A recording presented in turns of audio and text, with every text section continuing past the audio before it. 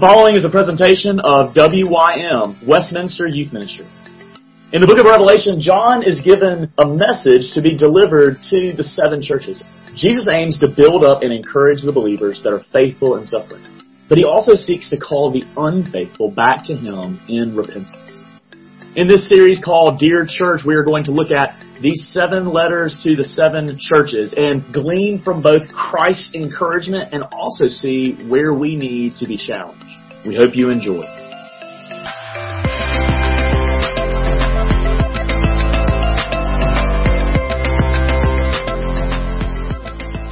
Let me ask you this question. Who here has actually read the book of Revelation? Raise your hand. All right. Okay. A few. Who here understands the book of Revelation? Austin's like, Okay. So what we're going to do is we're going to spend just a little bit of time looking at the first 3 chapters. So there's 7 churches that Jesus is going to address, and he has some really, really encouraging things to say to the church, and then he has some really, really challenging things to say to the church. And I think right now we all need encouragement because we're all kind of down. But I also think we need some good challenge because I think we're all in this funk. And it's good to be encouraged, but it's also good to be challenged. And we're going to see Jesus say some really, really nice, encouraging things to some of these churches. And he's going to give them a good kick as well to kind of wake them up and help them to see that they need to focus on the things that they need to focus on. I think it's a good reminder for us as well. We're going to start tonight just by looking at the first chapter. Let me ask Emma if you could go ahead and pray for us. Then we will go ahead and get started here. Sure. Dear Heavenly Father, I just thank you for the opportunity for us to gather tonight and just look at the book of Revelation. Lord, as we just look at your word, I know that this book can be so confusing to read and it would be so hard to figure out what it's saying. And I just pray you would speak through Tree and just help us to see how we can apply the things you're saying to these churches to our present situation and how they can be both a comfort to us and can challenge us in the midst of this time. Lord, we love you and we praise you, and I thank you for this opportunity for us to meet and discuss this tonight. It's in your name we pray. Amen. Okay, so Abraham Lincoln, former president of the United States, he had this thing that he used to do where anytime someone who was either like an opponent or never really had anything nice to say to him, they would write him letters and he would usually have to respond to them. And he had this general practice that whenever he had to do that, he would write 2 letters. Okay, and the first one, he would spend the entire letter deliberately insulting them and making fun of them and saying very not nice things to them. And the reason he did this is so he would get it out of his system so that when he actually wrote a letter to them, he could be a little bit kinder and nicer. So he would write that first one deliberately insulting them, and then having gotten that out of his system, he would tear it up and he would write a second letter, usually a little bit more discreet, a little bit more tactful.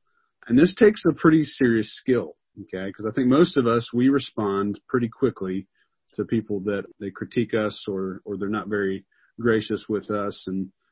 But it takes a great skill to be able to give caution and critique while still being charitable.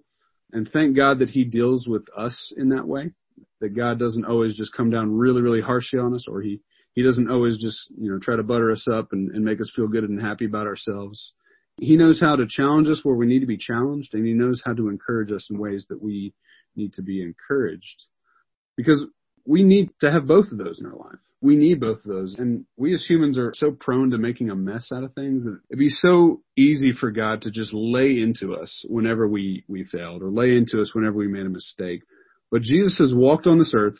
He knows the struggles that we go through. He knows the things that we struggle with. And he always wants to draw us closer to him. Now, sometimes we're ready and willing to hear that, right? But sometimes we're not. Sometimes we need that little kick behind us. We need some extra challenge. And what we're going to see in these letters here, we're going to see clearly that some of these churches are ready to hear it, and some of these churches are willing. And then there's going to be some that it's going to be a harsh thing that God has to say to them, and it's going to be up to them to follow and listen.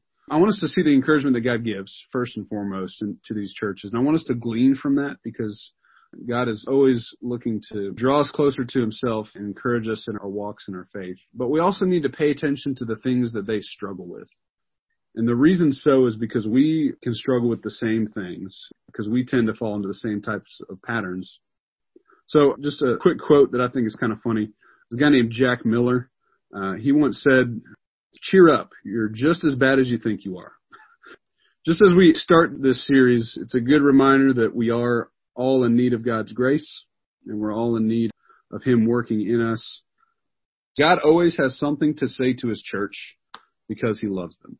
He's always got something to say to us because he loves us. So let's think about Revelation here. Here at the beginning in chapter 1, we're going to see the purpose of this book.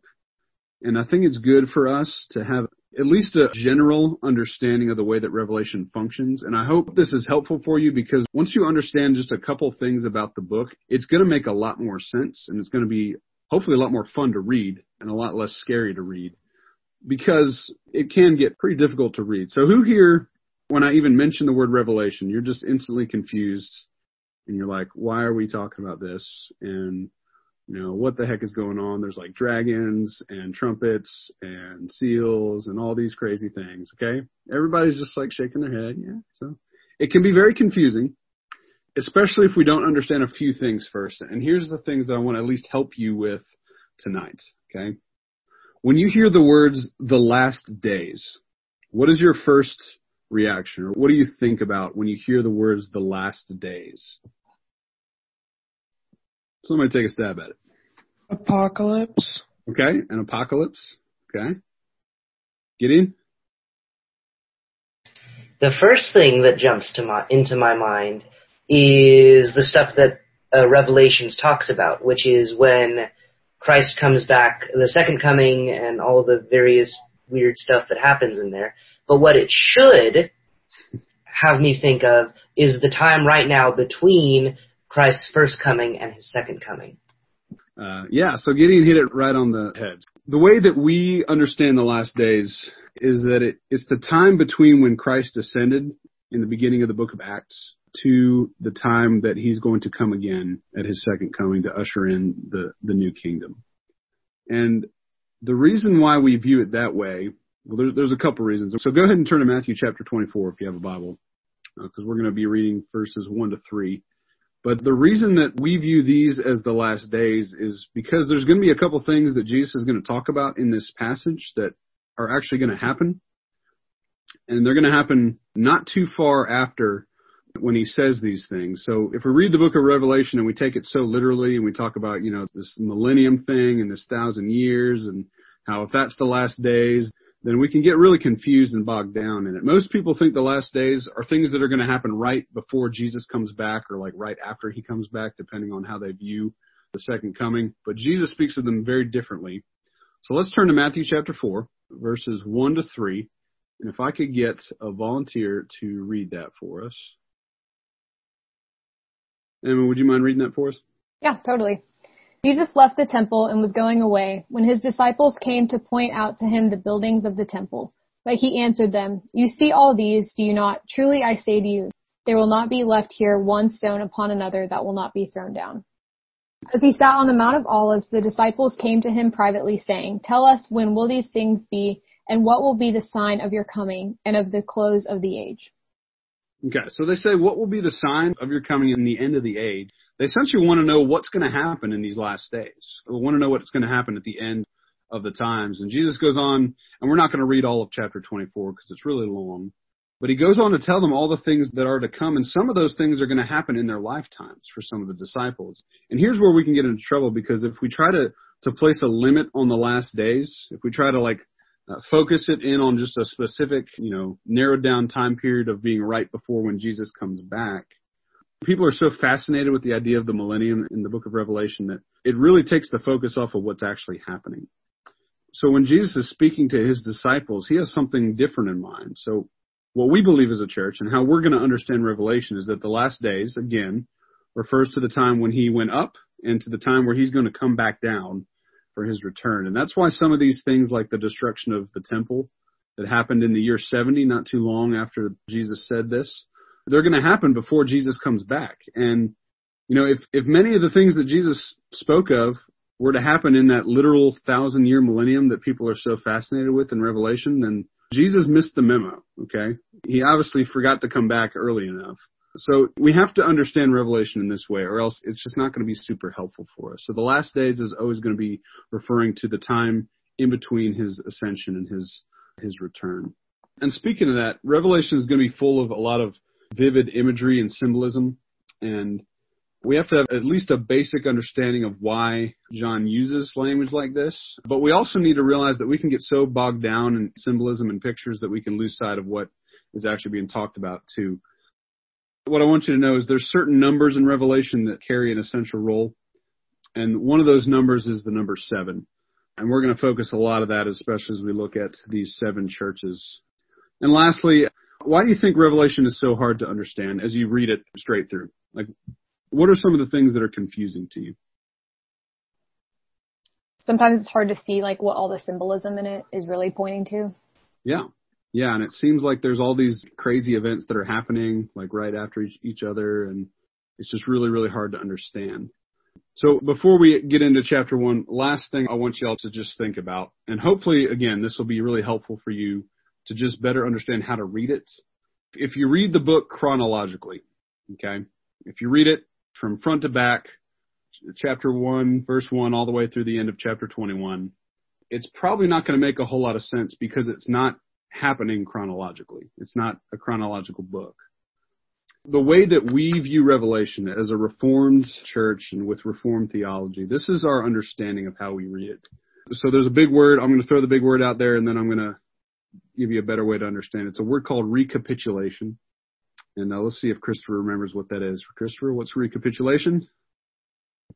Recapitulation is the same telling of the same story in different ways. So in Revelation, we have the recapitulation, I guess, of Jesus' return. I believe it's actually, is it 7 times the story is retold? And it's 7 different sections. In different ways. Different imagery. Yeah, so the telling of the same event from different angles. So like if you look at I think it's chapter 5 or 6, the 7 seals, that's telling of Jesus coming back, but it's telling it from the perspective of believers. And then when you get into the 7 trumpets, it's telling the same exact thing, but the focus shifts to the eyes of an unbeliever. They're seeing it from their perspective. And then we're going to just see it from all these different perspectives. We're going to get a better glimpse as to what Jesus coming back is going to look like 7 different times. And it's a really, really cool way to look at it because we get more and more information. We get more and more of a picture to put it all together. So again, recapitulation, telling the same event from different angles. And if we view it that way, and we see the same story woven throughout, it's going to help us better understand those 7 major sections. So that being said, Revelation chapter 1, let's turn there. I'm going to read the first 3 verses for us and just kind of tee up what John has to say to us. So in Revelation 1, verses 1 to 3, the revelation of Jesus Christ, which God gave him to show his servants the things that must soon take place. He made it known by sending his angel to his servant John, who bore witness to the word of God and to the testimony of Jesus Christ. Even to all that he saw, blessed is the one who reads aloud the words of this prophecy, and blessed are those who hear it, and who keep what is written in it, for the time is near. So again, when John is speaking here of things to come, and we see that as things are playing out over history, and before God shows John all these things, he has this message that he wants to share to 7 specific churches. Okay, and why he chose these 7 geographically, they're all fairly close to each other. They're all pretty much on the same trade route, so it's very likely that as one letter went to the first church, it was going to continue. So the next one will be delivered to the next one, and the next one, and the next one, and the next one. But even though these were addressed to specific churches, there's something that he's going to have to say to us all. And there's a message to the whole church as well. So let's continue in chapter 1. Would somebody like to read verses 4 to 8 of chapter 1 for me? I will. Thanks, Caleb. John, to the 7 churches in the province of Asia, grace and peace to you from him who is, and who was, and who is to come, and from the seven spirits before his throne, and from Jesus Christ, who is the faithful witness, the firstborn from the dead, and the ruler of the kings of the earth.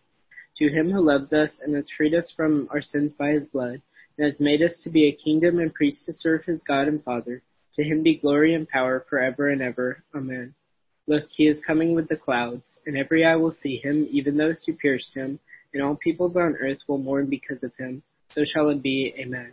I am the Alpha and the Omega, says the Lord God, who is and who was and who is to come, the Almighty. Thank you, Kelly. So he has a message for these 7 towns. If you look at the map of Europe, this is what's on Asia Minor, or what we would know as modern-day Turkey. So all 7 of these churches are on that little part. And John knows that each of these churches, and Jesus knows that each of these churches have various strengths, but he knows that all of them have various struggles as well. But John wants them to know exactly who's sending this message. So we see here, he says, we see this message coming from the one who is and who was and who is to come. So this is God the Father. This is coming right out of Exodus 3:14 when Moses asks God's name and he says, I am that I am. Meaning, he doesn't depend on anybody. He always was, he always is, and he always will be. This is God who's bringing the message. But we also see Jesus, who's coming again in glory and judgment. And we also see these 7 spirits, okay, again, judging by the fact that they're placed alongside the Father and the Son here. It's an unusual way to designate the Holy Spirit, but we see the Holy Spirit here as well. So taking all this into consideration, this message that's about to come to the churches, it's a big deal because God the Father, the Son, and the Holy Spirit is bringing them. And it's just as important for us to listen to these letters as they're going to speak to us in many ways. And again, we're not going to read the rest of the chapter just for the sake of time. But John's going to go on in chapter 1 to describe the rest of this vision that contains all that he was to write down. He sees these 7 stars in the hand of Jesus, and he's so captivated that he just falls on his face. I'm just going to read verses 18 to 20 real quick. Fear not. Jesus says to him, fear not, for I am the first and the last and the living one. I died, and behold, I am alive forevermore. And I have the keys of death and Hades.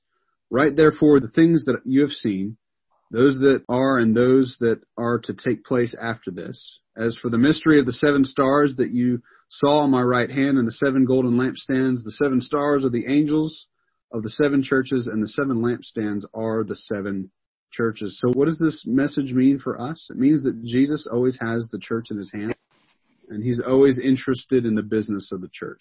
Okay? It's kind of like your parents. Your parents, they're your authority. They love you. You live in their house. They're always interested in what's going on in your life because they love you. Okay? That's just what's going on here. The churches are in God's hands, and he's interested in their struggles and their strengths because he cares for them. That's why he holds them in his hand.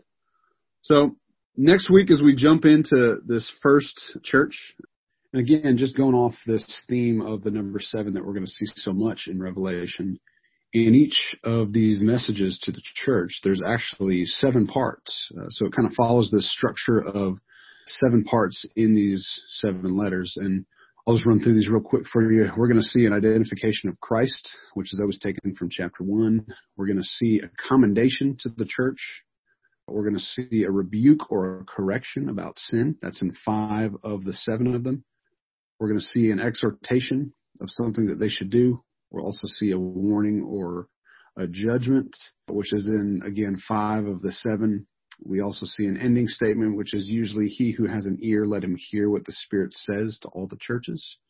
And finally, there's a promise for all who overcome. So we'll start into that next week when we look at the church at Ephesus.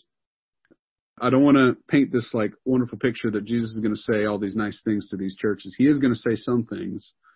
But then he's going to say some things like, I'm going to spit you out of my mouth because you don't taste very good. You're not very good. You don't taste like you're living for me. So there's going to be some very harsh things that we need to wrestle with. And we need to be prepared for Jesus to speak to us in these ways, even if they're things that we don't want to hear. And most importantly, we need to focus on God and what he's doing in his church and in the world, especially during a time like this, because honestly, this doesn't feel like church. This doesn't feel like youth group. We don't really know what he's doing, but we can still worship him accordingly as he's called us to do. I hope some of that's been helpful as a way to understand Revelation. that's kind of all we're going to touch on tonight. So I'm going to go ahead and pray for us, and then we'll split into small groups and work through this first chapter real quick. So let me pray.